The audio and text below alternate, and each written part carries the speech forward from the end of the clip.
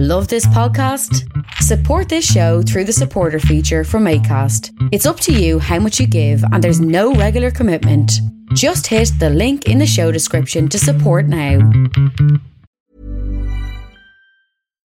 Millions of people have lost weight with personalized plans from Noom. Like Evan, who can't stand salads and still lost 50 pounds. Salads generally for most people are the easy button, right?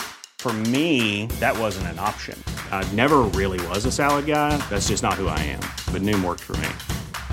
Get your personalized plan today at Noom.com. Real Noom user compensated to provide their story. In 4 weeks, the typical Noom user can expect to lose 1 to 2 pounds per week. Individual results may vary.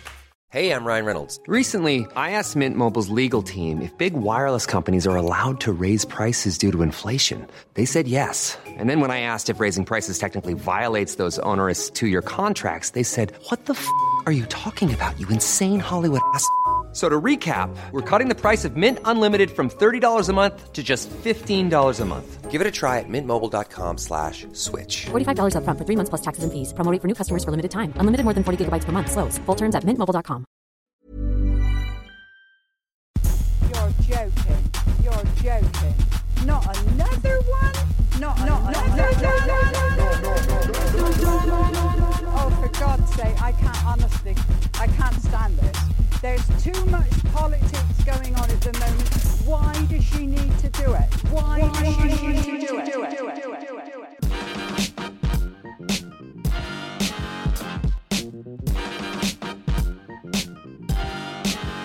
Hello and welcome to the Partly Political Broadcast, episode 57. I'm Tiernan Douieb, and like Paul Nuttall as he announced UKIP proposals for a burqa ban, I too think that people don't really integrate properly if you can't see their faces. So, I'd like to push for a ban on surgical masks, large Elton John sunglasses, moustaches, fake and otherwise, death masks, gas masks, eye masks, face masks, creepy squid masks, swine flu prevention masks, clowns, Mexican wrestlers, skiers, those hoodies that zip up over your face, you know the ones, scuba divers, motorcyclists, Daft Punk, Deadmau5, Sia, the Power Rangers, Batman, and all those racist EDL wankers that Paul Nuttall is trying to appeal to, who cover up their faces when taking part in fascist marches as a result of dog whistle politics like Paul Nuttall does. Do you smell that? Yes, it's the nostalgic whiff of an election. Here we are, less than 2 years since the last general election, less than 1 year since the Brexit referendum, and we're already back with a brand spanking new general election happening just 7 weeks from now. Appearing just after a local election scouts the way ahead like a suicidal canary. Yeah, it's now clear that when Theresa May said in her Easter statement that the country was coming together, it turns out it would be by her hand, as announcing a snap general election last week, everyone, Leave, Remain, right or left, is now united across the UK in thinking, oh for fuck's sake, not again. Is it because, with so many critics of the government's grammar school plans, May has realised it's easier to destroy the education system by ensuring schools have to be closed all year for endless elections? Do the Conservative government have secret investments in the company that make those tiny, tiny pencils that you vote with? Or is Theresa May just a die-hard fan of reverse treasure hunts, so she really likes putting crosses on boxes? No, it appears, according to the Conservatives, this vote is about Brexit, because, we've not had one of those votes about that before, except for, the one last year, but apart from that, we haven't had one about that at all. And Theresa May says this general election is necessary to strengthen the government's position and create a stable government, which, judging by the last year, means one that continues to be full of horseshit. And only a few days in, it's becoming more and more clear that the 2017 general election is like hair of the dog after a very boozy night out. It definitely feels too soon after the last intake of booze to do it all over again, but who's to say whether it'll actually make everything much, much better, or in fact, and much more likely, much, much worse, making the hangover even longer than the already hellishly never-ending ruinous wave that you've signed up to. According to polls and predictions, the Conservatives are heading for a landslide victory on June the 8th, so-called because once they're in, everything will be downhill till 2022. What that means is that so far, Theresa May hasn't really bothered to woo voters at all, refusing to do interviews, getting a helicopter to appearances, and making speeches in closed locations like a toothpaste factory in her constituency of Maidenhead.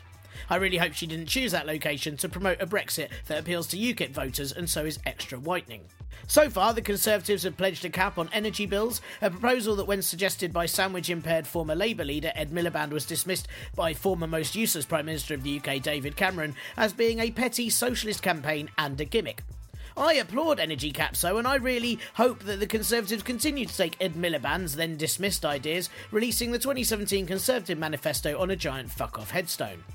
Labour's policies include 4 extra bank holidays for the UK on the days of the patron saints, which plays to religious and nationalist voters as well as banks. Probably more bank holidays for banks. It doesn't take into account that all those days are in spring though, the time of the year that's already full of bank holidays, thus rendering the UK pretty much closed until June, when everyone starts taking their annual leave for the summer. I'm sure productivity will soar. Many though are still very concerned about what they should do if they can't stand the Conservatives, but they also can't stand Labour leader and what would happen if Ernest Hemingway wrote a novel about an allotment owner that had to fight a giant courgette, Jeremy Corbyn. It is a tough choice. I mean, do you cave in and vote for someone that you might feel is a bit incompetent, has caused divides in their own party, has an unsure stance on Brexit, and could very well lead Britain to ruin? Or do you think, fuck it, there's no way I'm voting Tory and go for Labour anyway? Do you see what I did there? Do you? Feeling like they've had all their hard work plagiarised by the Conservatives, UKIP have decided that the only way is far right, with Paul Nuttall announcing that one of their manifesto election promises will be a burqa ban to help integration. That, coming from a man who really thinks that the best way to fit in is to pretend that all his mates died in a horrific tragedy even though they didn't. A square peg trying to fit in a round hole would give much better integration advice, mate. Stop it. Meanwhile, across the channel, the first round of France's presidential elections means the contest is now between former investment banker Emmanuel Macron and far-right hate-stirrer Marine Le Pen. Or as I like to say, it's cash vs fash. Hate vs interest rates. Centrist vs racist. Both are technically political outsiders, so it's now up to France to decide if they want self-proclaimed candidate of the people, Le Pen, as president, or the man who's trying to appeal to the left and the right, Macron, who says he is for optimism and hope. Macron has more political support and is currently in the lead, but I'm worried that with ISIS claiming responsibility for an attacker who shot a police officer in the Champs-Élysées last week, I just hope that the 2017 French response to a call for optimism and hope isn't just meh. Hello you. How are you coping? Are you alright? I realise that I am so sick of this upcoming snap election already that when I heard Theresa May wasn't doing TV debates, I didn't think, as I probably should, that is pathetic, she's afraid of having her policies taken down by other leaders. No, instead I thought, oh, well, maybe if they empty chair her, and then, empty chair all the other leaders too, and then empty chair the audience and the chairperson, and then turn the cameras off, we'll finally get a lovely quiet hour and a half where I can sit back and watch a blank screen feeling like I'm finally enjoying something on the television. But actually, whether it's a good or bad exciting, this snap election is at least exciting, even if it meant I had to release a mini-episode last week mere hours after releasing episode 56, because I swear the Prime Minister does it on purpose just to derail me. For God's sake, Theresa, seriously!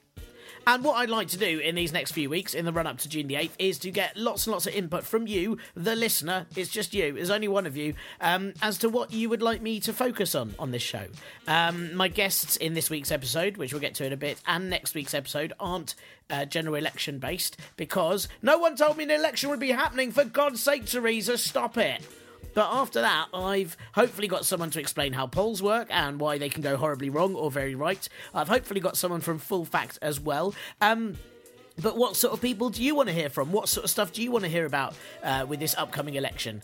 Most other podcasts, radio and TV are probably going to be speaking to candidates, so I am aiming to talk to voices that you might not hear. And if you have any specific aspects of it all that you'd like me to look at or interview someone about, then please do drop me a line at partlypoliticalbroadcast@gmail.com. As considering, we only had one of these in 2015, I don't entirely know what's useful for everyone to talk about election-wise, apart from me just swearing even more than I did in last week's mini-episode, or giving you top tips of things that you can use to claw your own hair out with effectively. A big thank you to Eleanor for the Ko-fi donation last week, and to Julia for the Patreon donation. And if any of you fancy donating to this show, which you probably do, come on, I know you do. I know you might not admit that you fancy it, but maybe just tell your mate to tell me that you fancy it. If you fancy donating to the show, please head to Ko-fi, that's ko-fi.com/parpolbro, and you can do a one-off donation there, or patreon.com/parpolbro for a regular donation thingy. And this week's extra on the Patreon donation is the Brenda from Bristol mix that I put at the top of the show. So for just $1 a month, you can have gems like that you'll only ever listen to once and never ever again. Oh, and Partly Political Broadcast got a whole 2 reviews on iTunes last week as well. 2! I know, people! You have really upped your game plan. So if you want to help beat that record, then please head to the iTunes page for this show, and please give the show a 5-star rating. And I don't mean compare us to the 80s pop group. Thank you. Some live things happening before we crack on. Firstly, if any of you came to the fun shows I did this past weekend at the brilliant Take Back Control youth event in Shoreditch, or the very, very fun Quantum Leopard versus the Tories last Saturday, or my preview at the Good Ship on Sunday, thank you if you came to any of those. They were all brilliant fun. If you're going to the ever secret but not actually secret Machynlleth Comedy Festival in Deepest Wales next weekend, I am going to be there doing another Edinburgh preview at 12:30pm on Saturday, April the 29th. And I'm fairly sure there will be tickets on the door if you come last minute. There's also probably still tickets online and really, well, everywhere except, the sold out board, so please do come along.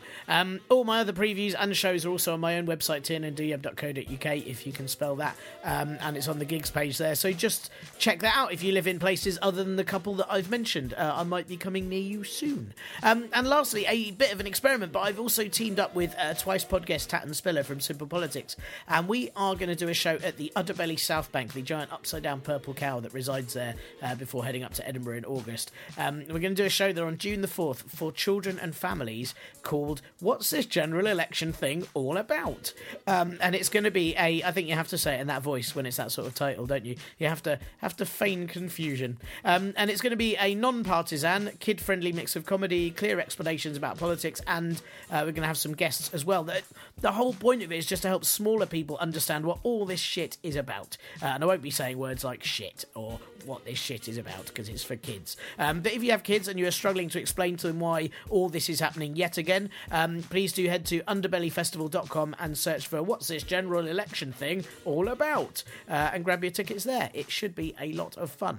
I'm also trying to put together a live Partly Political type night on June the 8th, election night, somewhere in central London, with the aim that we can all drink and cry together, or hopefully drink and laugh together and then cry together afterwards. But more news on this as it happens, aka I find a reply to some emails that some people sent me. Hopefully I'll tell you about that next week. Right, on this week's episode 57, I interviewed Dr. Tendai Bloom on the issue of stateless people because, A, it's very, very interesting, B, I had no idea an election was happening, for God's sake, Theresa. So hopefully you will find it very interesting, and you'll find it a little bit of a break from the nonsense that the entire rest of this episode is going to be about. Well, nearly all of it, because of course, before some of that, there is also this. Unlike the UK, where we like to have an election, then year later a referendum, then another year an election, the French political system prefers to follow an election pattern very similar to their meal structures, in that, in a way, there's lots of them, and it sort of feels overindulgent, but also highly satisfying, and afterwards everyone needs a bit of a rest. France has 2 elections in quick succession for the position of president, followed by a short break, then 2 elections within a few weeks for the National Assembly shortly afterwards, and then no one bothers voting on anything for a few years, allowing it all to digest until the European elections, which are either a cheese board or a dessert, depending on whether you think the EU is very mature or total crepes. Sunday saw the hors d'oeuvres of the elections as Fillon, Mélenchon and Hamon were all knocked out of the presidential race, leaving just Macron and Le Pen, which doesn't rhyme, and no, that isn't the only reason it's not the most ideal 2 to have on the cards. The main concern is that Le Pen is the daughter of a Holocaust-denying fascist, and while it's unfair to judge someone by what their parents were like, Le Pen has mostly followed in her father's goose steps, running her presidential campaign on tackling the supposedly uncontrollable situation of foreigners in France. You know, France, yet another country that spent years invading and colonising other countries with force, but still has certain citizens that want to keep France for themselves. Like one of those arseholes who goes around pinching a few of everyone else's frites, but then hogs all their own. Le Pen got 22% of the vote, which is scary, but it's also exactly what was predicted in the final polls. So yeah, it's always concerning that someone on the far right has that much support, and yes, very concerning that so many young people disillusioned due to a lacking job market felt like she was their only hope. But it does mean there was no unexpected rise in shy Front National voters, which bodes pretty well for Macron, who's 26 points ahead in the runoff polls, and looks set to have the support of not only those who voted for him in round 1, but also very likely most of those who supported Fillon too, because, you know, a centrist is closer to their values than someone who's very polarising. Because, you know, no one wants polar eyes. It's cold, and it means you have to restrict your vision to some very narrow viewpoints. Round 2 is on May the 7th, and hopefully next week I should have a guest who can go into a little bit more detail on what it all means, and selfishly what a Macron or Le presidency might mean for the UK's Brexit, because ultimately that's what's most important. If you feel like the election-based news isn't giving you enough room to breathe, that's because, well, it literally isn't. The government are seeking to delay their plan to tackle air pollution until after the general election, because let's face it, no one expected a breath of fresh air from them, did they? In the sort of statement you'd only expect from a giant lizard person trying to masquerade as a human, Secretary of State for Environment and other stuff, Andrea Leadsom, told the Commons that air quality is vital for humans, and then confirmed the measures to combat air pollution would be delayed. It is concerning that when running for Conservative leadership last year, Andrea Leadsom banged on and on about being a mother, but seems to only have the most basic grasp of what human beings need. Air quality, apparently. I bet her kids can't wait till she realises food and water are pretty useful as well. But by delaying this plan, the government may face legal action, as the High Court had given them until 4 p.m. today to deliver a draft of measures after an environmentalist group, Client Earth, took a case against them. So it could be court issues and a rise in pollution for the beginning of the Conservatives' election campaign. Still, I guess that fits in with a manifesto of their other toxic policies. Am I right? Boom! Mic drop! Except I wouldn't do that, it would make the podcast very unlistenable. Also, on the fun who really cares about this planet anyway tip, the Green Investment Bank was sold last week to the Australian bank Macquarie, which is the bidder that everyone said, please don't sell the investment bank to them please. So that is great. The GIB, yeah you know me, has investments in 85 environmentally friendly projects, from a biomass plant in Wales and one in Belfast that turns waste into energy, and therefore is probably entirely fuelled by repeats of Prime Minister's questions. Am I right? It also manages the world's first offshore wind fund, which is probably, again, entirely fuelled by repeats of Prime Minister's... Okay, I'll stop now. And the whole Green Investment Bank was set up with £1.5 billion of taxpayers' dosh, with the aim that the UK would benefit not only environmentally, but also from the assets. Macquarie have bought the bank from 1.7 million, so there's a 0.2 million increase there, which is vaguely useful, and it's thought that the government will keep £140 million of assets until they can be sold for the best amount. But Macquarie have a record of asset stripping, where they just sell off various bits of the things they buy for the best profit, completely ignoring the point of it in the first place. And you can see exactly why I guess the government have preferred them, as that's what they've tended to do with our public services too. Macquarie acquired Thames Water in 2013, and since then, Thames Water has just paid out large dividends to shareholders, run down its capital, and not really paid any taxes. Brilliant! I'm sure they'll be perfect for the Green Investment Bank. After all, what's more energy saving than not even expending time or efforts helping pay your contribution towards the state? So, poor air and no green investments. You'd think that after the marches for science all over the world this past weekend, that the government would want to follow the will of the people. Or is it just that all this time we've been getting it absolutely wrong as to what type of green investments this government meant?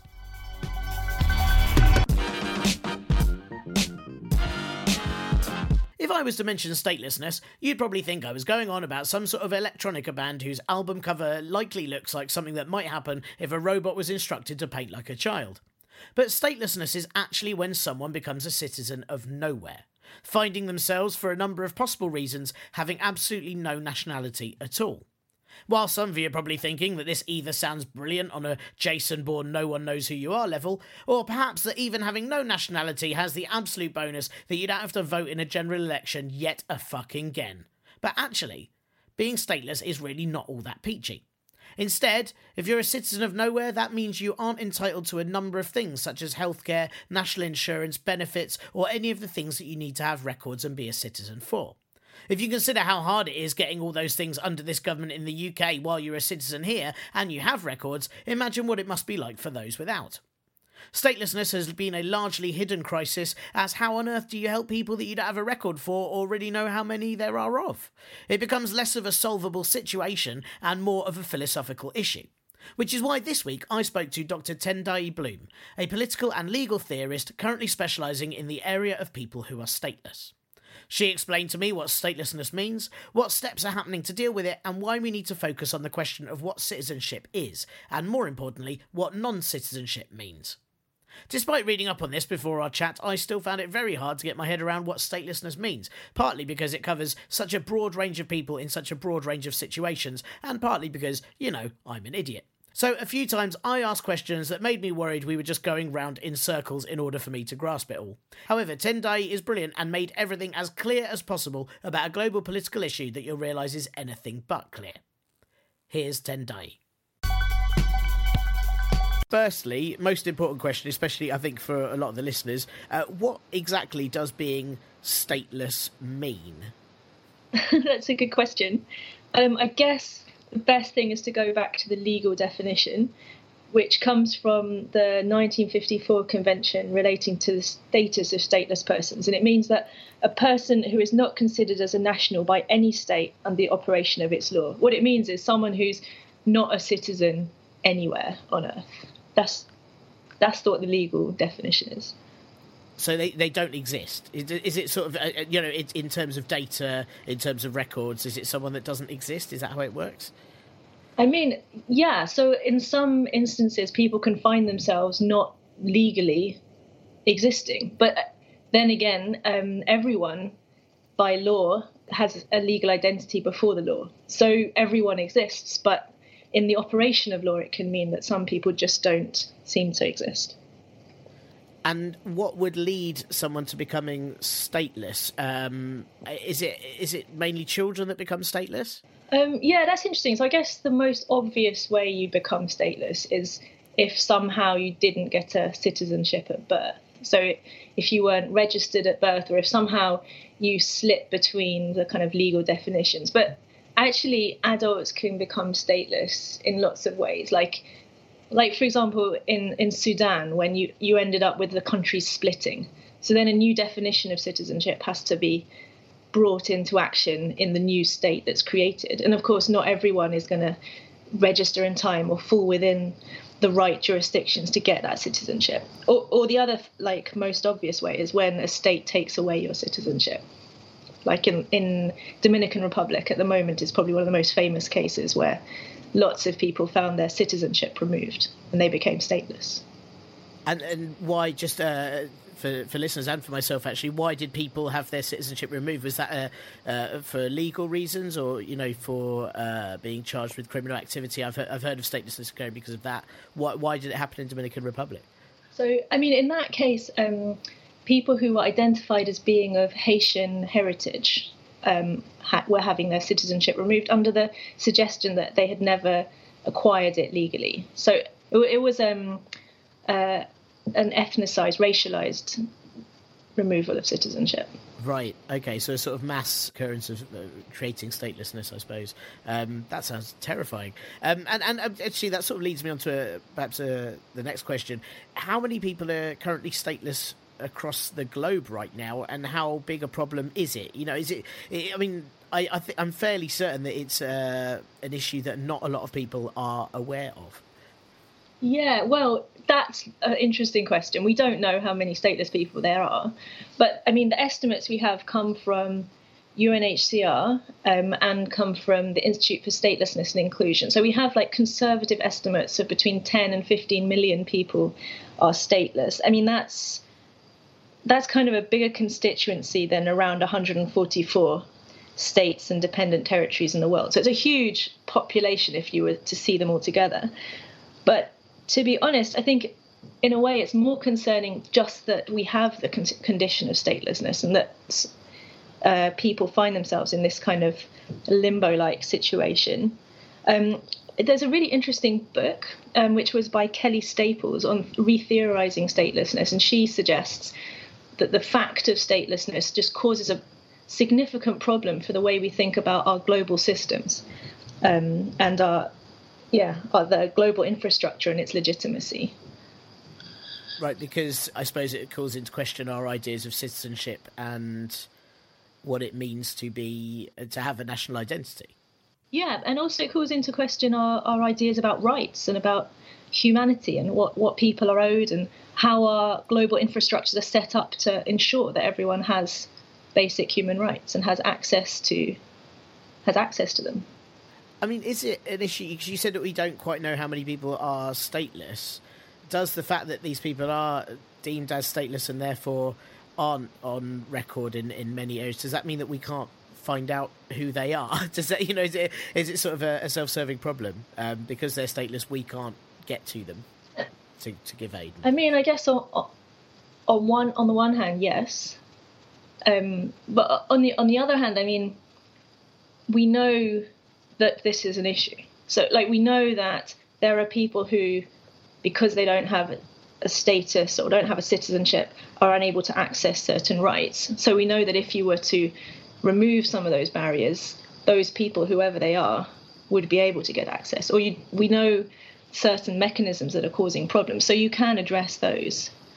But I guess what we don't know is, for example, the depth of need in certain areas. We don't know, for example, what the health needs would be in certain populations if we're not able to understand who is living there and who are the needs, who has unaddressed needs. Does that make sense? Yes. Yeah, sure. Does that, I mean, I'm guessing, does that make it quite hard to make this issue recognised by governments and world leaders and world organisations? Or is this something that they're aware of? Because I assume that, with a lot of things, I'm thinking of like the UK government, in order to get them to tackle things, even then they don't necessarily, but, we need to sort of bring figures and say it's happening this much. If you're coming to them saying we don't know the depth of this and we don't exactly know how many there are, does that make it harder for world powers to be able to tackle it?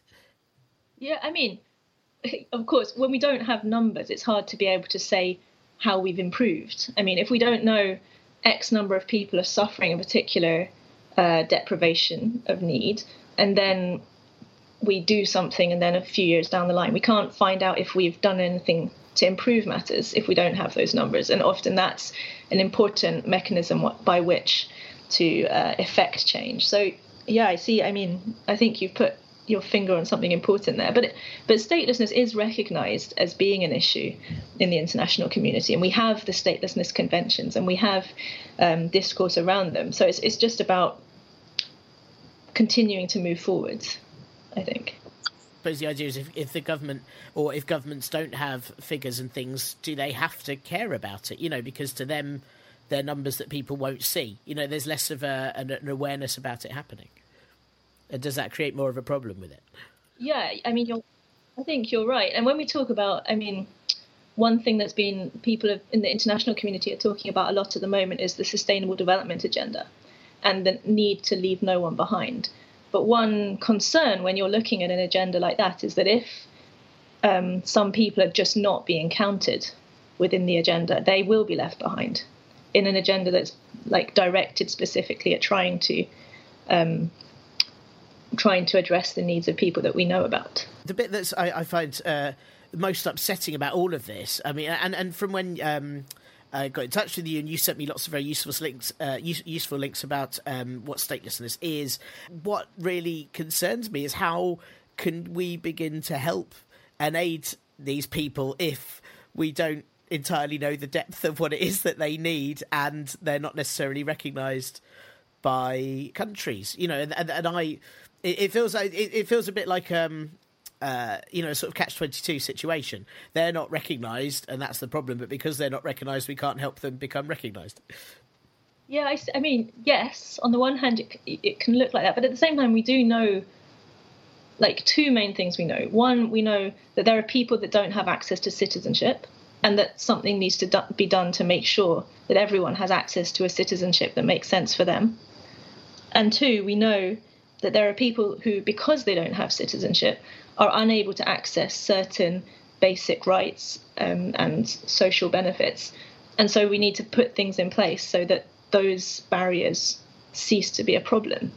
So I think we know, I mean, it's quite clear what the overarching responses could be, and then that's going to have localized implications. But I think it can be easy to get hung up on the problem of lack of data when actually we know what statelessness means broadly, and we know that there are localized issues associated with it.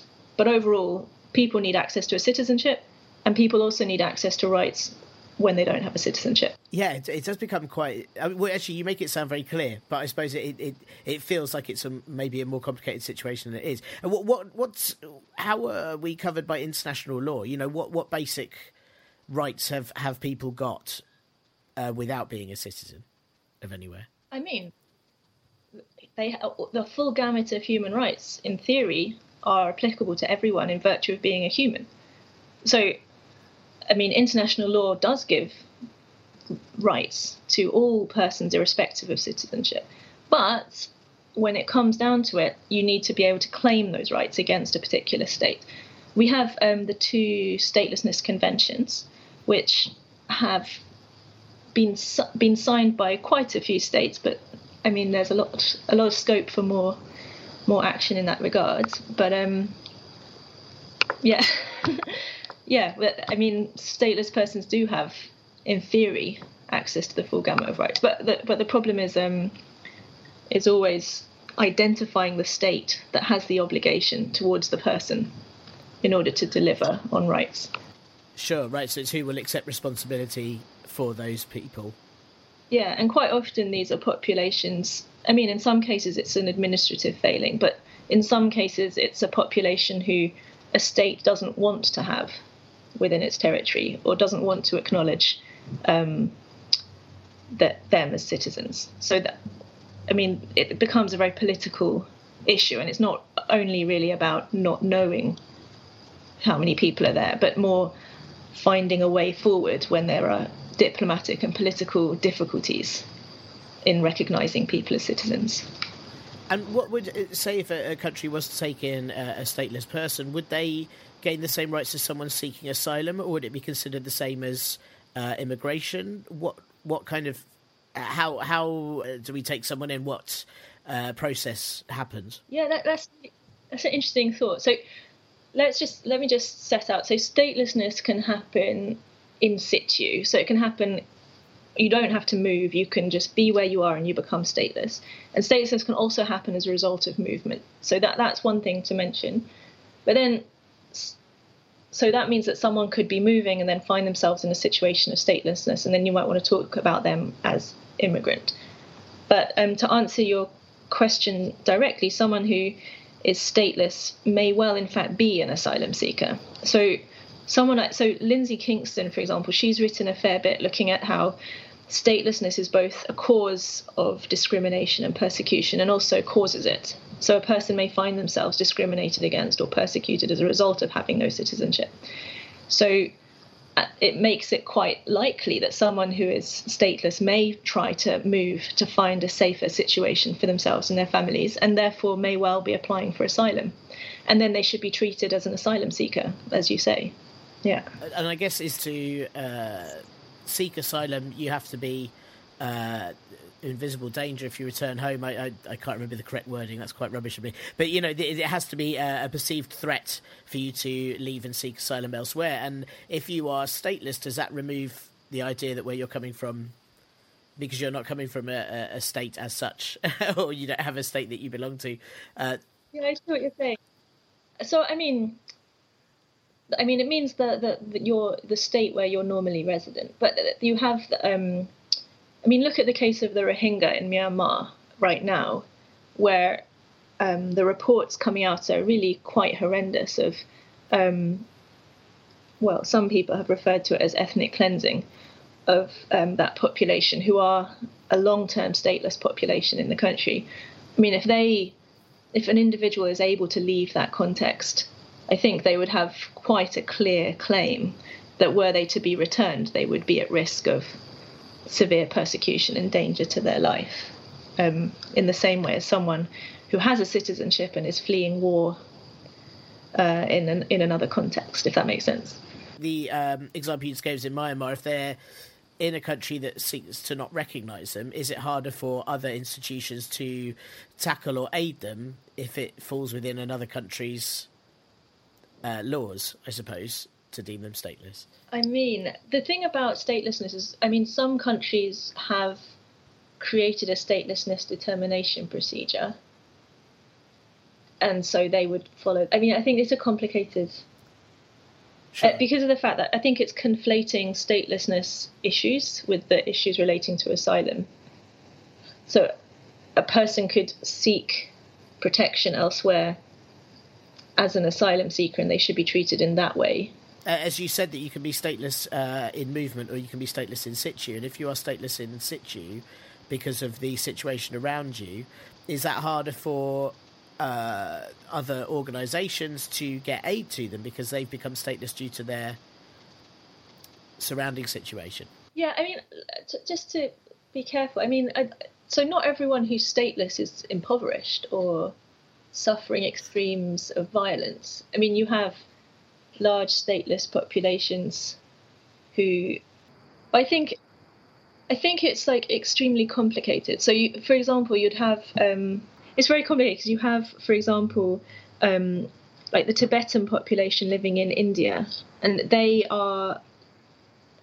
include people who have tertiary education, who are living very well, but at the same time they're unable to own their own property and not allowed to enter the professions. So I'm not sure they need aid exactly, but they do need access to citizenship, and they do need access to owning land and property and the professions without needing a citizenship.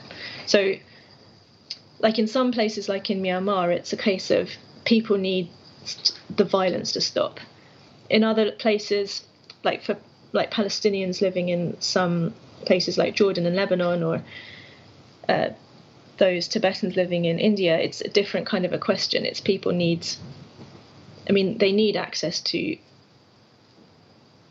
better conditions, but it's not a question of them needing aid in the same way. That's why it's like an extremely complex and different, disparate kind of issue.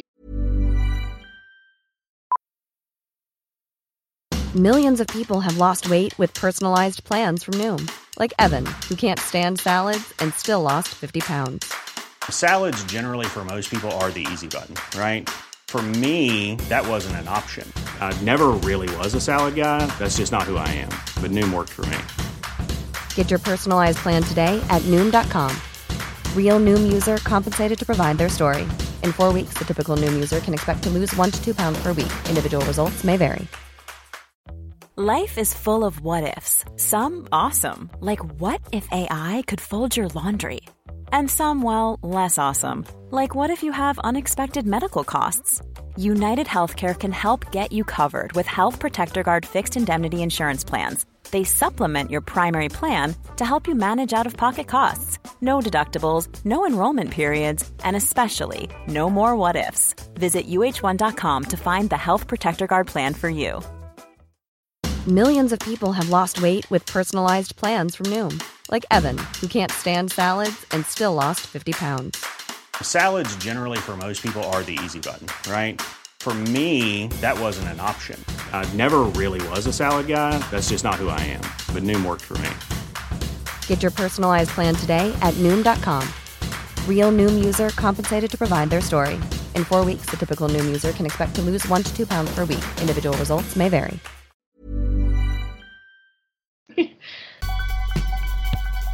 We'll be back with Tendai in a minute, but first... General election 2017 is my least favourite general. I much prefer General Hospital or General Knowledge. General election 2017. Okay, so we all know we'll all be heading to the polling stations on June the 8th to put a tiny cross in a box, which you only do, when voting or burying a dead hamster. We know it's a snap election, mainly because May wants the same sort of result as the last one, snap. And we know that MPs overwhelmingly voted for it in the Commons at 522 votes to 13, because those 13 largely are either knackered, think May is taking the piss, or both of those things, or in the case of Clive Lewis, both of those things, and he's meant to be getting married on May the 6th, and this election has meant he's had to cancel his honeymoon. There is a possible Labour campaign angle right there, surely. Vote Labour because Theresa May is literally ruining things between happy couples, and we have proof. And we know that Parliament will be dissolved on May the 3rd, which is going to take a pretty big glass of water. Am I right? I don't know what's wrong with me today. I'm very sorry. And then it's local elections on the 4th of May and various mayoral elections, and it was going to be the Manchester Gorton by-election, but that's been cancelled due to the general election announcement, which is the first time a by-election has been cancelled like that since 1924, which coincidentally is exactly the year Theresa May wants to take things back to. But we know all those things. There are also several things that you might not know. And let's start with a tiny boring bit of admin. How did Theresa May call a snap election? In 2011, the Fixed Parliaments Act received royal assent. I said royal ass. And that introduced fixed terms to elections, with the provisions of the Act stating that there must be parliamentary elections every 5 years. Before that, Parliament could only be dissolved when the reigning monarch said so, which usually meant the Prime Minister had to say so first, because it's really not like the Queen can be bothered to watch Question Time when she has special servants to clean her bum. I mean, probably. I don't actually know that she does that. No, you Google it. No, you Google it. I'm a bit scared. So this Fixed Parliaments Act means that our next term was meant to be in 2020, which we were all a bit hopeful about. As you know, 2020 is the year of perfect vision. In 2016, a petition to call a general election, as Davy Cameron had been involved in the Panama Papers scandal, was responded to by the government saying no government can call an early general election anymore anyway due to the Fixed Parliament Act. But if that's true, then why are we having one now? Well, here's the rub. The Act states that if the House of Commons with 2/3 of its total membership decides on the need for an early general election, then there shall be one. So the government weren't 100% lying when they said no government can call an early general election anymore, but they were also a little bit lying, as Theresa May called for one knowing full well her party would back her, and then everyone else would have to back her as well, otherwise they'd look like scaredy fraidy cats, and no one wants cats in Parliament, as they just fall asleep and clean themselves, which would be gross, and it's ultimately how the House of Lords works anyway, and that's their thing. So that's how we're having a general election, but probably the more important question is... Why, oh why, oh why, oh why, oh why? Which is the question I've asked with nearly all politics ever, and whenever I see a packet of salad dressing flavoured crisps. Why do I want my unhealthy food to taste of healthy food? You do crisp flavoured salad, and I'm totally in, mate, not the other way around, dickhead. So the why, according to Prime Minister Theresa May in her election announcement speech, is because of division in Westminster since Brexit that has been impeding the government's plans, even though we still don't really think that they have any, so how can anyone get in the way of something that isn't there? Theresa May pointed to Labour threatening to vote against the deal the government reached with the EU, the Lib Dems saying they want to stop Brexit entirely, the SNP calling for an independence referendum, and unelected House of Lords members voting against various steps of the Article 50 bill triggering. So, by having an election now, May could potentially get an overall majority and then bulldoze Brexit through however chaotically she likes without any old nags getting in their way with their stupidly valid concerns for the future of Britain and fighting them using the democratic system. What idiots. What kind of idiots do that? What kind of morons want the best for the British people? Duh. But it's a good time for May to call this election for her, as the Conservatives are currently on nearly 50% on a lot of polls, which they haven't had since the days of Thatcher. Yeah, really. Maggie was on a real winner with that whole destroy communities, shut down entire industries, have a massive whacking poll tax thing. I put it down to British people loving a good old moan about stuff. And if someone was in the Prime Minister's seat that actually made them happy, I mean, what on earth would we talk about? Can't be having that. And so with any luck, the welfare system will be dismantled entirely and we can have a right or complain about it while having a cuppa and dying of some ancient disease. So yeah, May is well up ahead in the polls, making right now seem like a great time to knock the other parties back several notches, especially now UKIP are no longer a threat, but the left-wing vote is divided between Labour, Lib Dems and Greens. But there are other factors too. Firstly, a general election in 2020 would have come not long after we officially Brexit in March 2019, and now having till 2022 to cement the post-Brexit society they want, as well as inflict boundary changes in 2018, that'll really hurt Labour. The Conservatives could find 2022 an even easier victory. And here we were thinking the Great Repeal Bill was a big old power grab, eh? I mean, this election could make that look like a toddler reaching for a AAA battery in comparison.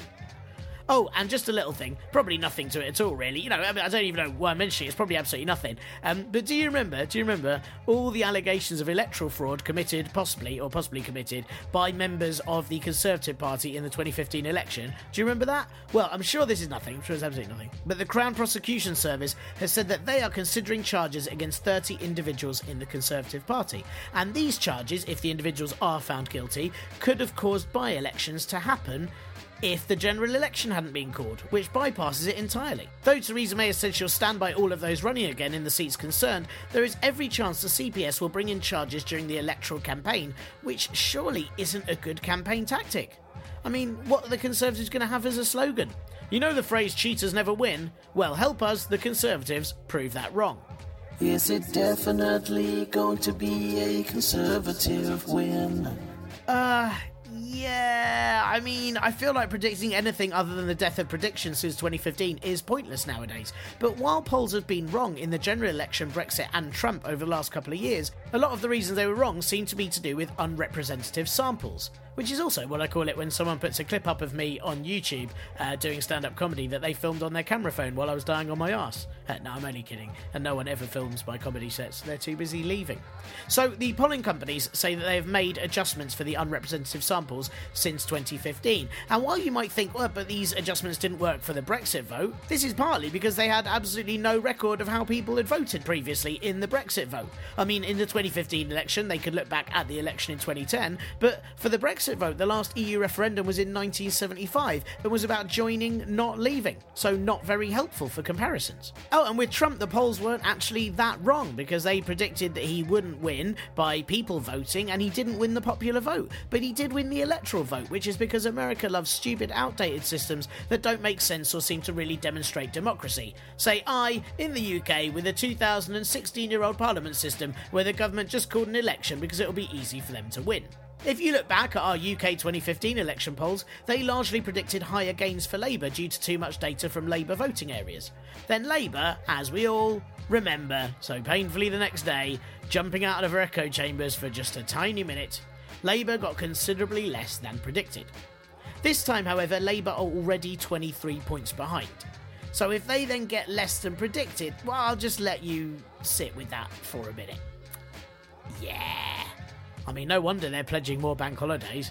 I mean, for them to stand a chance in this election, they don't just need the big guns, they need policies that they can feed spinach to and Popeye the shit out of this.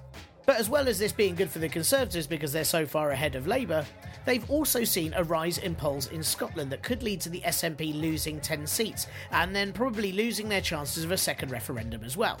Yeah, they're doing well in Scotland, even though Theresa May told Nicola Sturgeon now is not the time about her independence referendum, and then, right in her face, launched a new general election for the UK. How dare she? I can't work out if certain Scots secretly love being patronised by the English, or they're just genuinely impressed with how shitty May has been and think, the boys on that. So, June the 9th could see a very blue Britain indeed, which would neatly match the mood once the government get going.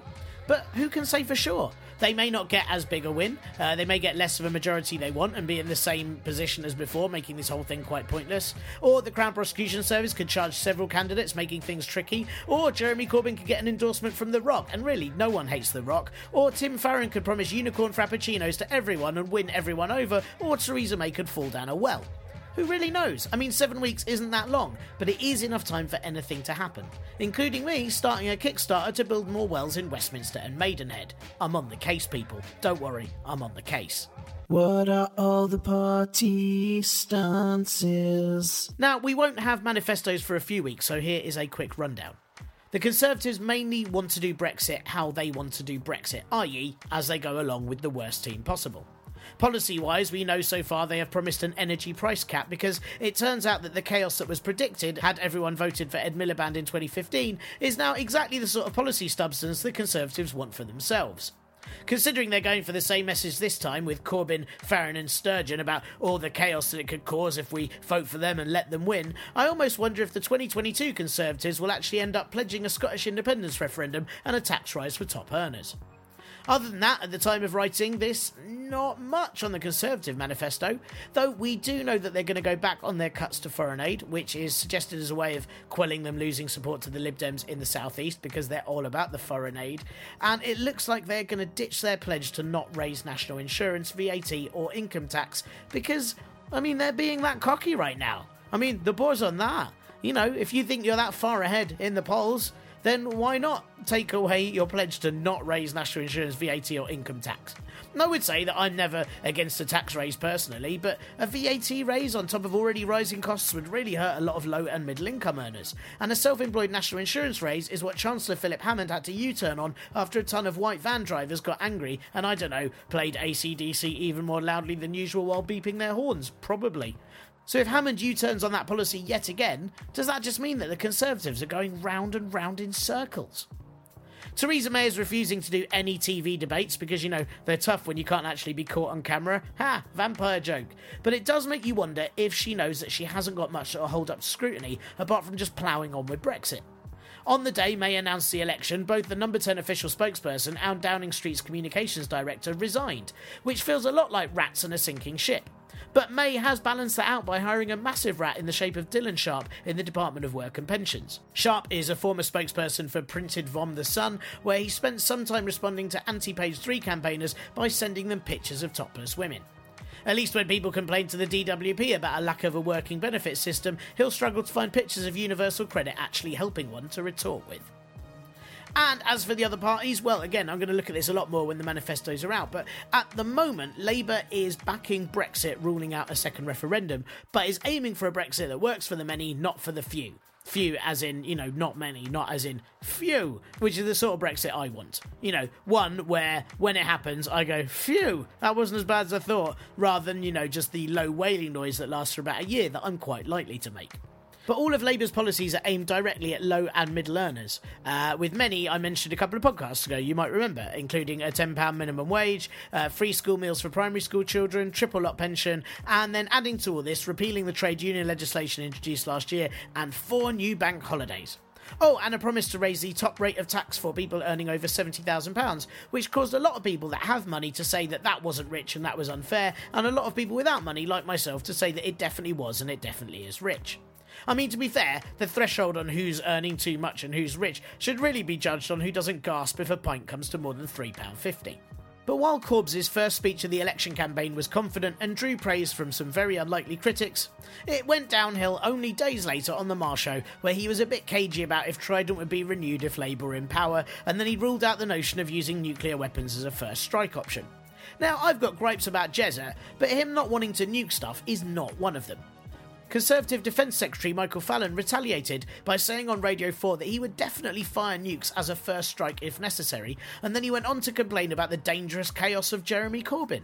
You just said you'd blow up everything before trying anything else, and damage the environment in a way that takes over 50 years to heal and killing millions of people, and you call Corbyn dangerous? This is the same government that only weeks ago was threatening war with Spain over Gibraltar. So far, some actual super weak points in Labour's campaign do include Corbyn's stance against the rigged system, which is all a little bit Trump-like for me. Then again, Trump did win despite the polls, so maybe Jezza should promise a wall as well. And Labour's party political broadcast last week showed a teacher telling her overcrowded classroom about how the government were damaging schools and education, seemingly ignoring the fact that it's illegal for a teacher to unfairly influence pupils under the Education Act. Great work, everyone. Also, the classroom it was filmed in looked really nice and full of modern stuff, so going against their point entirely. It's also important to know that really to enact any of the things in Labour's manifesto, Labour have to win a majority at the election, which is hella unlikely, which always makes me wonder, why the opposition don't just promise really implausible stuff.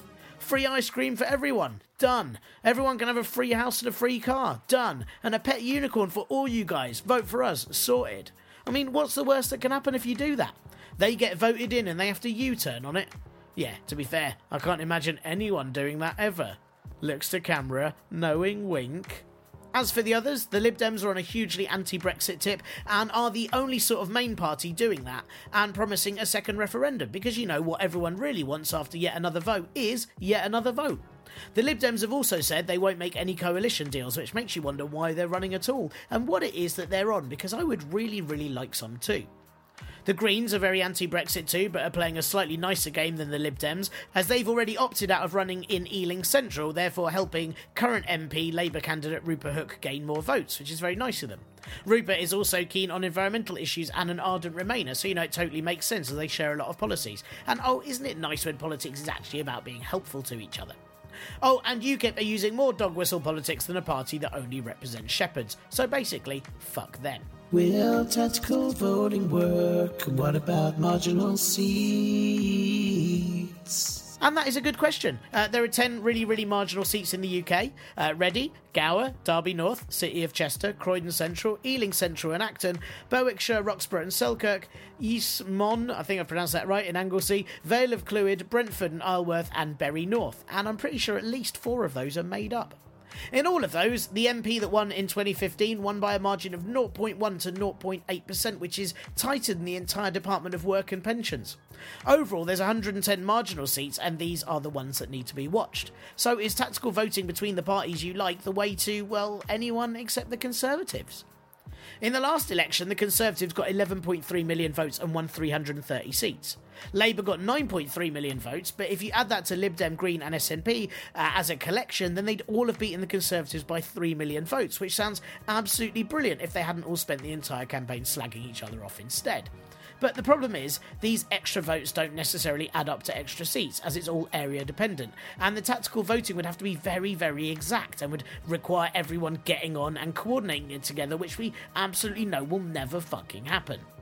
Going on 2015 elections, for example, if all Lib Dem voters and Labour voters had worked together, then, we'd be in a much nicer world. Sorry, I mean, it'd have given 17 extra seats to Labour and 15 to the Lib Dems.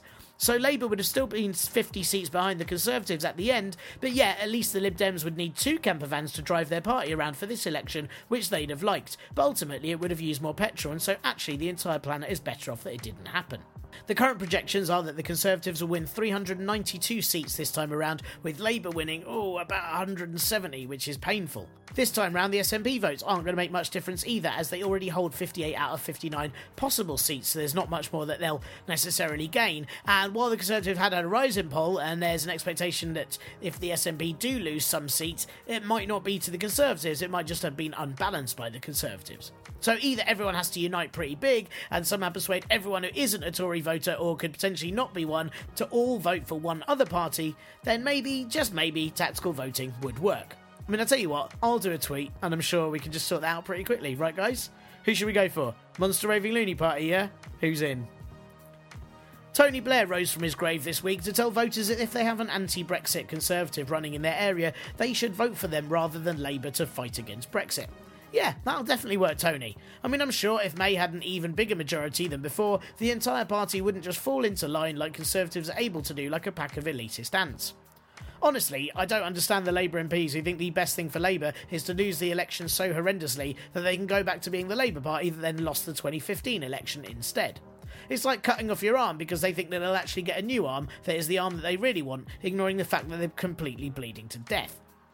Ultimately, just make sure that you're registered to vote for who you want to, look up your local candidates, see who suits what you want, help my Kickstarter for more wells in areas Theresa May travels to, and we'll all wake up on June the 9th and cry together until we realise that at least I'll have a reason to keep this podcast going, or, probably until 2022, if we aren't nuked to death after Michael Fallon's erection accidentally hits a red button while watching Trump and Kim Jong-un kill each other. And now, back to Tendai.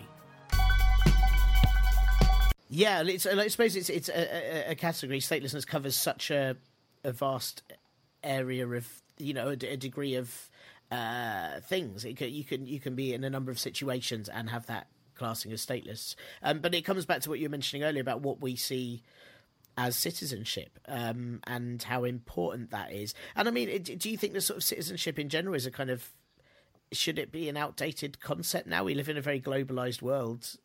Why do we still need... why are we still so hung up on the idea of citizenship and nationality? Yeah, that's a good question. Citizenship still is the way we tend to organise our political lives. And I think it's important to people in that respect. So I don't think we'd want to scrap it entirely. I think you're right to at the end of your question there, you distinguish between citizenship and nationality, and I think that's an important step to make.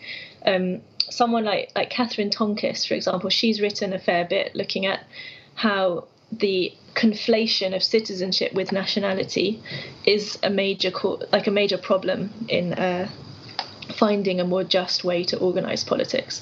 So that might be one aspect of thinking very carefully about what we mean by citizenship and really what is nationality, and should it be part of the same thing. But the other part of what you asked was about re-understanding citizenship. And I think that there's been a lot of work lately trying to reinterrogate citizenship and the kind of burdens it puts on others. And Philip Cole has done really interesting work asking, really, is the problem stateless persons? Is the problem non-citizens and migrants? Or is the problem citizens and citizenship and the people who are sedentary and the kind of rights framework they create for themselves and the burdens that places on those who are excluded from it? And I think really thinking carefully about these issues is going to be necessary if we're going to move into a situation where you don't have these kinds of deprivations associated with statelessness, for example. Yeah.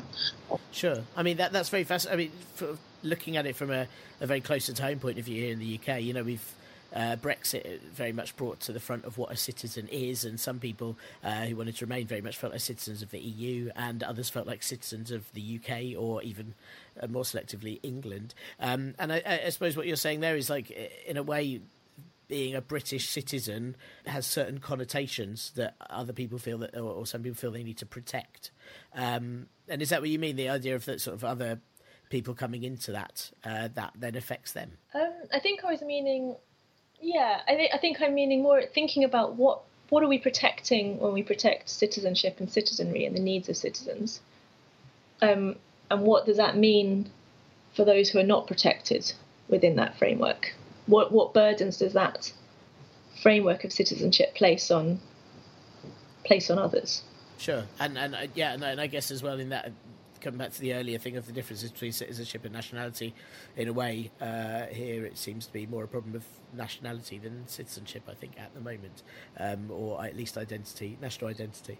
And do you think that that's then become? But do you think issues like Brexit and like Trump in America, and you know, both of which play very much on nationality, but also, I suppose, citizenship, do you think that that's made issue of statelessness harder? Do you think it's made it harder for people to define or, I suppose, be accepted as citizens in places where they're not? I mean, so long as you have the assumption of citizenship and the assumption of status as being necessary for access to certain rights, then you're going to have the problem of what happens when you're unable to prove access to that closed group. And I suppose any kind of movement towards increased protection of that assumption of exclusion is going to be problematic for those who are thereby excluded. And when that is moving along the lines of nationality, that becomes problematic. Those topics directly aren't creating problems relating to statelessness, but they're part of a wider issue in which the prioritisation of citizens, alongside the exclusion of people from access to that citizenship, is kind of generating difficulties for certain individuals. So, like, if you look in countries like the UK, where the removal of citizenship has been made possible, including in situations where it might create statelessness, that shows a move towards, how can I say it? It's a loss of the sanctity of a citizenship for everyone. It's a move further towards assumptions of exclusion and protecting access to those citizenship rights, rather than seeing them as a human right, as that everyone has a right to citizenship and everyone has a right to use that citizenship to live out their life in the way they want to. So using citizenship more as a tool of coercion, perhaps, than seeing it as part of a rights framework. So it's you know, it's a tactic towards, I guess, removing human rights to an extent, if you're denying people their right to citizenship. Or it's a part of I guess, because you mentioned Brexit and Trump and other discourses that are happening, for example, in European countries. I think those are part of something bigger, which one component of which is the possibility to remove citizenship from individuals, the possibility to allow people to become stateless, and the notion that that's somehow becomes acceptable within that developing framework. So just, as you sort of say there, like, it does feel like there's a growing move towards that happening, especially in the Western world. And in that sense, what are the ways to tackle statelessness? And I mean, are we looking towards a world where statelessness is going to be increased? There's going to be more and more people finding themselves stateless? I mean, I don't know. I hope not. I mean, it does sometimes look like that's the way we're going. But I guess I would argue that we need to really understand not only citizenship, but what we mean by non-citizenship, and understand whether really citizenship is the only way an individual can relate with a state, or if there's another way and another kind of source of political activity and political rights. So I would wonder whether, I mean, on the one hand, everyone needs access to a citizenship and a citizenship that's appropriate for them. But on the other hand, we really need to wonder whether citizenship is the only way we can understand the way in which people function politically, and to look at ways to understand the political entity of stateless persons, of people acting as non-citizens more broadly, as a way to frame their claims against states, for example. So we need citizenship to understand what not having citizenship. There's a sort of basis for understanding people's situations. I mean, maybe we need to understand also non-citizenship on its own. So maybe we also need to find ways in which there doesn't always need to be a deference to citizenship in order to find a political entity of an individual. Like maybe we need to be finding new ways of thinking in order to find a way to deal with changing circumstances. Sure. So is that? And that sounds like I'm very interested constantly in new ways of thinking, new ways to tackle issues like this. But how are, for example, the Institute on Statelessness and areas like, sort of groups like this that are dealing with it, how are they dealing with it now? How are they helping people in stateless situations now? Yeah, that's good. So you mentioned the Institute for Statelessness and Inclusion. There's also various like civil society movements around the world, quite a few regional entities. In Europe, you have the European Network on Statelessness, and they are doing work to try and understand what is the situation for stateless persons right now. They tend to do some annual themes. So recently there was work looking at particularly at children, childhood statelessness, and there's been work looking at detention of stateless persons. And definitely, if you want to know more about what the situation is right now, I would look to their blogs and their publications to understand. But also, they've been working with stateless populations with legal support and with trying to find resolutions to their situations. So, there's a lot of interesting work being done on a practical level right now. Right, okay. And then I'm guessing a lot of the work also is, as you mentioned, trying to work out the way to think around this issue. Yeah, so then I think probably we do need to have some more hard thinking about what this issue means for the way our societies are set up and how to address it. Yeah, today. You've got your own book coming out fairly soon. I know you've contributed to another book as well, your own book being Non-Citizenism, and the book you contributed to is Understanding Statelessness. And so what's in your book, are you focused on the ideology of statelessness? Or non-citizenism, in that it in fact proposes what I was just mentioning. So it suggests that maybe a major contributor to some of the difficulties that we experience today, particularly in those states built on kind of liberal norms, has been the lack of a concept of non-citizenship that isn't deferential to citizenship. So up until now, it's been quite hard to talk about the claims a non-citizen has against a state that has power over his or her life. So in that book, it argues that there is in fact a political movement of non-citizenism and suggests ways in which it can develop.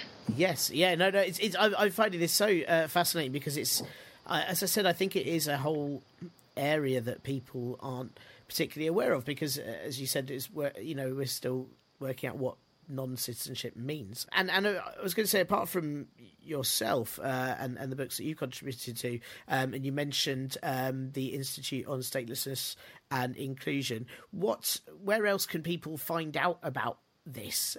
Where else should they look at? Is there anybody in particular you think they should follow or read up about in order to actually understand the problem of statelessness? Yeah, well, I mentioned the Institute and also the European Network on Statelessness. You know, a book that's really interesting, it's a novel. I mean, it's an autobiographical novel that's kind of by Stefan Zweig. It's a classic text on statelessness, but also I think when I first read that book, it's called The World of Yesterday. When I first read that book, I really was made to think in a different way what statelessness would mean to me, because he describes how he never really thought about statelessness as being a problem. He saw it as being kind of romantic, like not being beholden to any state. And then suddenly he found himself with his citizenship removed, begging for papers. And I think the way he describes in that work the move from what he calls a citizen in good standing to someone who has no location in the world as he saw it. I think for me that made a big impression about what statelessness means. And you can find contemporary presentations and testimonies of that also. If you look through the site of the Institute for Stateless and Inclusion, they have some links to videos and they have some first-person accounts of what statelessness has actually meant for individuals. And I reckon that's, if you've never heard about this topic before, is one of the best ways to start, is to really think, what would it mean for me if I found myself without any citizenship? How would I move forward? And those accounts can help you to think through those issues and then move on to reading some of the kind of practical accounts about what's going on. Some other authors that are good to read would be, for example, Brad Blitz has done a lot of interesting work. I mentioned Lindsay Kingston, and her work is quite critical and interesting. The website of UNHCR is really useful with a lot of helpful information. And they bring out regular reports, as does the Institute for Statelessness and Inclusion, on the situation for stateless persons. So I think that those are some really good sources to go to first of all, and hopefully you'll find some other links from them. Big thanks to Tendai for speaking with me. For someone who looks at those stuck with no records or national identity, Tendai isn't on social media herself. But if you type her name into Google, you'll find a number of great articles by her, especially on statelessness.eu and institutesi.org, as we mentioned in the chat. Tendai's book, Non-Citizenism is very hard to pronounce and is also out on Routledge soon, as well as Understanding Statelessness, which is a book she contributed to. And you can order that from the Routledge website and you get 20% off if you put in the code FLR40. Next week, I should hopefully be speaking to a France 24 journalist on the French presidential elections. Then after that, we're in full general election 2017 interview swing. So if you have anyone you'd like me to interview for that, and I'm still thinking maybe not politicians, but rather different aspects of it all if I can, then do drop me a line at ParPolBro on Twitter, the ParPolBro group on Facebook, or partlypoliticalbroadcast@gmail.com. Or, you could just whisper it into a southerly wind and I'll keep my ears to the breeze. Unless I've got my headphones on, which is very likely, so maybe just email, yeah. Easier. So, as we've got 7 weeks to the election, I thought that would give me at least a show per party to ask you what their preferred slogans should be for their election campaigns. So to kick all that off, the very first one with 7 weeks to go, that lot who are already in charge, the Conservatives. I asked you what their campaign slogan for the 2017 general election should be, and you'll find a lot of the answers had a reoccurring theme. At Daniel_Woodrow said, same time next year? Oh, please no. Please no. At Budgie said, are you thinking what we're thinking? Warning, Investigatory Powers Act 2016 will be used to confirm.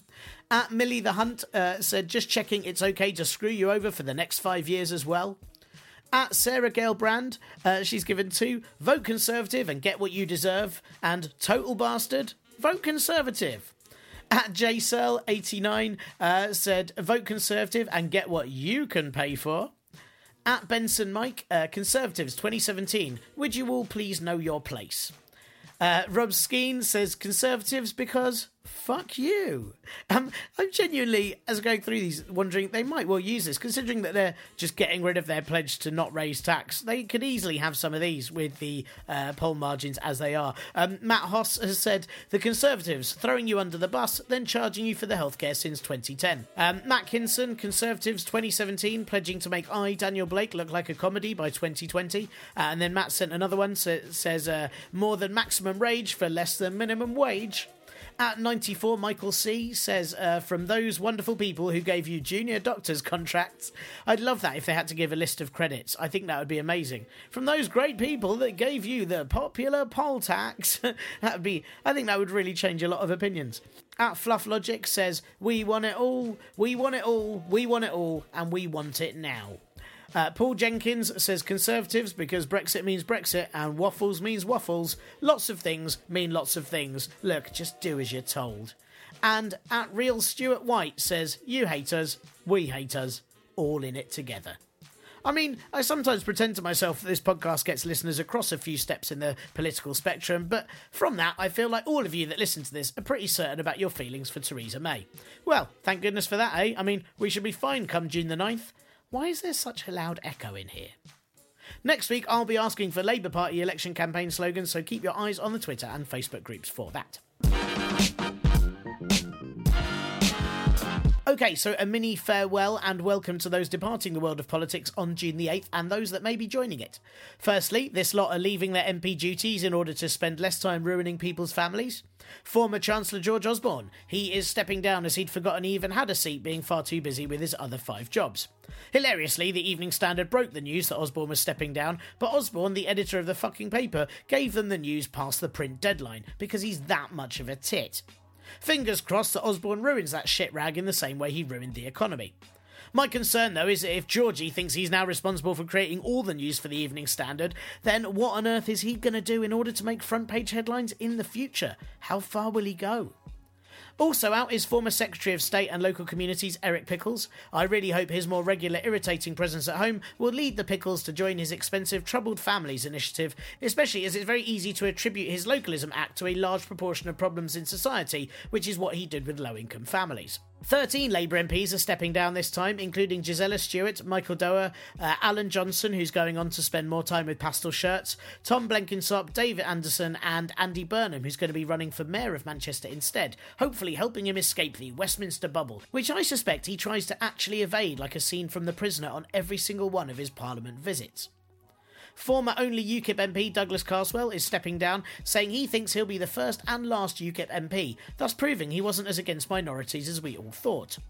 Nigel Farage isn't running again after having failed to get elected 7 times. He says he won't do it this time, as it'd be too easy to take part in this election, too easy to win, apparently. Other things that Nigel Farage has found too easy and so has refused to do include safely travelling in a plane, staying married to his wife, and not being the world's biggest arsehole every single day of his life. Attempting to come back to the fold, because now Bananarama have, really, what's stopping anyone else trying, is Vince Cable, because he's tired of fighting the Smurfs. Also, Lib Dem MP Jo Swinson is going to be running again in her Scottish seat in East Dunbartonshire, because really, what are the Lib Dems on? And really, can I have some? Also, there are rumours that Zach Goldsmith will be running for his seat in Richmond Park again because, I mean, at least there's that, right? At least we can get popcorn and watch that. At least that will be funny. The Women's Equality Party leader, Sophie Walker, is running against mega-sexist Tory MP Philip Davis, the one who filibustered new laws tackling violence against women because, apparently, men suffer violence too. That was his defence. Anyway, I really hope Sophie Walker proves his point by massively kicking his arse. Writer, cook and defeater of Katie Hopkins, Jack Munro, is standing as an independent in her area of Southend, and she really knows how to cook up a storm with very limited resources, so hopefully that will be good. And lastly, a man dressed as a fish finger is aiming to run against Liberal Democrat leader Tim Farron in his seat to put him in his place. That was their joke. That's obviously not my joke. I mean, come on, guys. You know that's not mine, right? Much better quality. Mine are much better quality. You know that, right? You know that, right? Yeah. Well, to be fair, the fish finger man trying to raise money is very similar to Tim Farron. In the 2015 election, the Lib Dems got battered too. Yeah, that is my one. Yeah, I see what you mean. Fair enough. And that is all for this week's episode of Partly Political Broadcast. Do let me know what you'd like to hear about for the election. I will be doing many more in-depth looks at manifestos when they're out, but what else do you want to know? Give me a shout, even if it's just to let me know that you have a particularly good or odd or awful candidate in your area. And obviously, you can contact me on all the places I bang on about every episode, at ParPolBro on Twitter, the ParPolBro group on Facebook, partlypoliticalbroadcast@gmail.com, or, just keep typing random 11-digit numbers into your phone and calling them. You'll get to me eventually. Please donate if you can to the Parpol Bro Patreon page. It really does help. Or a one-off donation to ko-fi.com/parpolbro if that is easier. And please give the show a 5-star review on iTunes or Stitcher or your favourite gaming magazine and see if people try to play this podcast and win it. Who's the end-level boss? I bet it's Theresa May. This will be back next week with a far more in-depth look at the French elections, and there'll be more general election stuff and more noises from my face like this one. And maybe this one. As well as a special appearance from a completely silent guest throughout the entire show. Maybe. Or maybe not. But how will you ever know? Bye! This week's show is brought to you by the number 7, as in weeks till the general election, and coincidentally, the amount of deadly sins. And was also brought to you by the letters Y and O, repeated after each other ad infinitum, or now at least until 2022.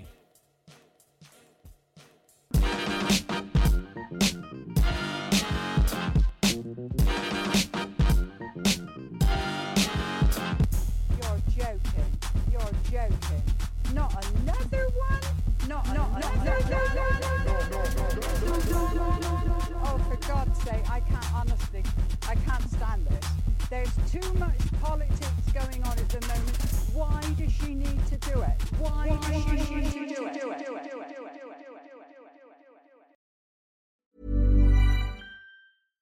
Hi, I'm Daniel, founder of Pretty Litter. Cats and cat owners deserve better than any old-fashioned litter. That's why I teamed up with scientists and veterinarians to create Pretty Litter. Its innovative crystal formula has superior odor control and weighs up to 80% less than clay litter. Pretty Litter even monitors health by changing colors to help detect early signs of potential illness. It's the world's smartest kitty litter.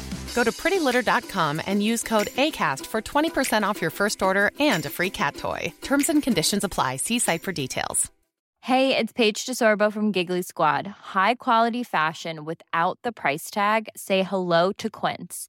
I'm snagging high-end essentials like cozy cashmere sweaters, sleek leather jackets, fine jewelry, and so much more. With Quince being 50 to 80% less than similar brands. And they partner with factories that prioritize safe, ethical, and responsible manufacturing. I love that. Luxury quality within reach. Go to quince.com/style to get free shipping and 365-day returns on your next order. Quince.com/style.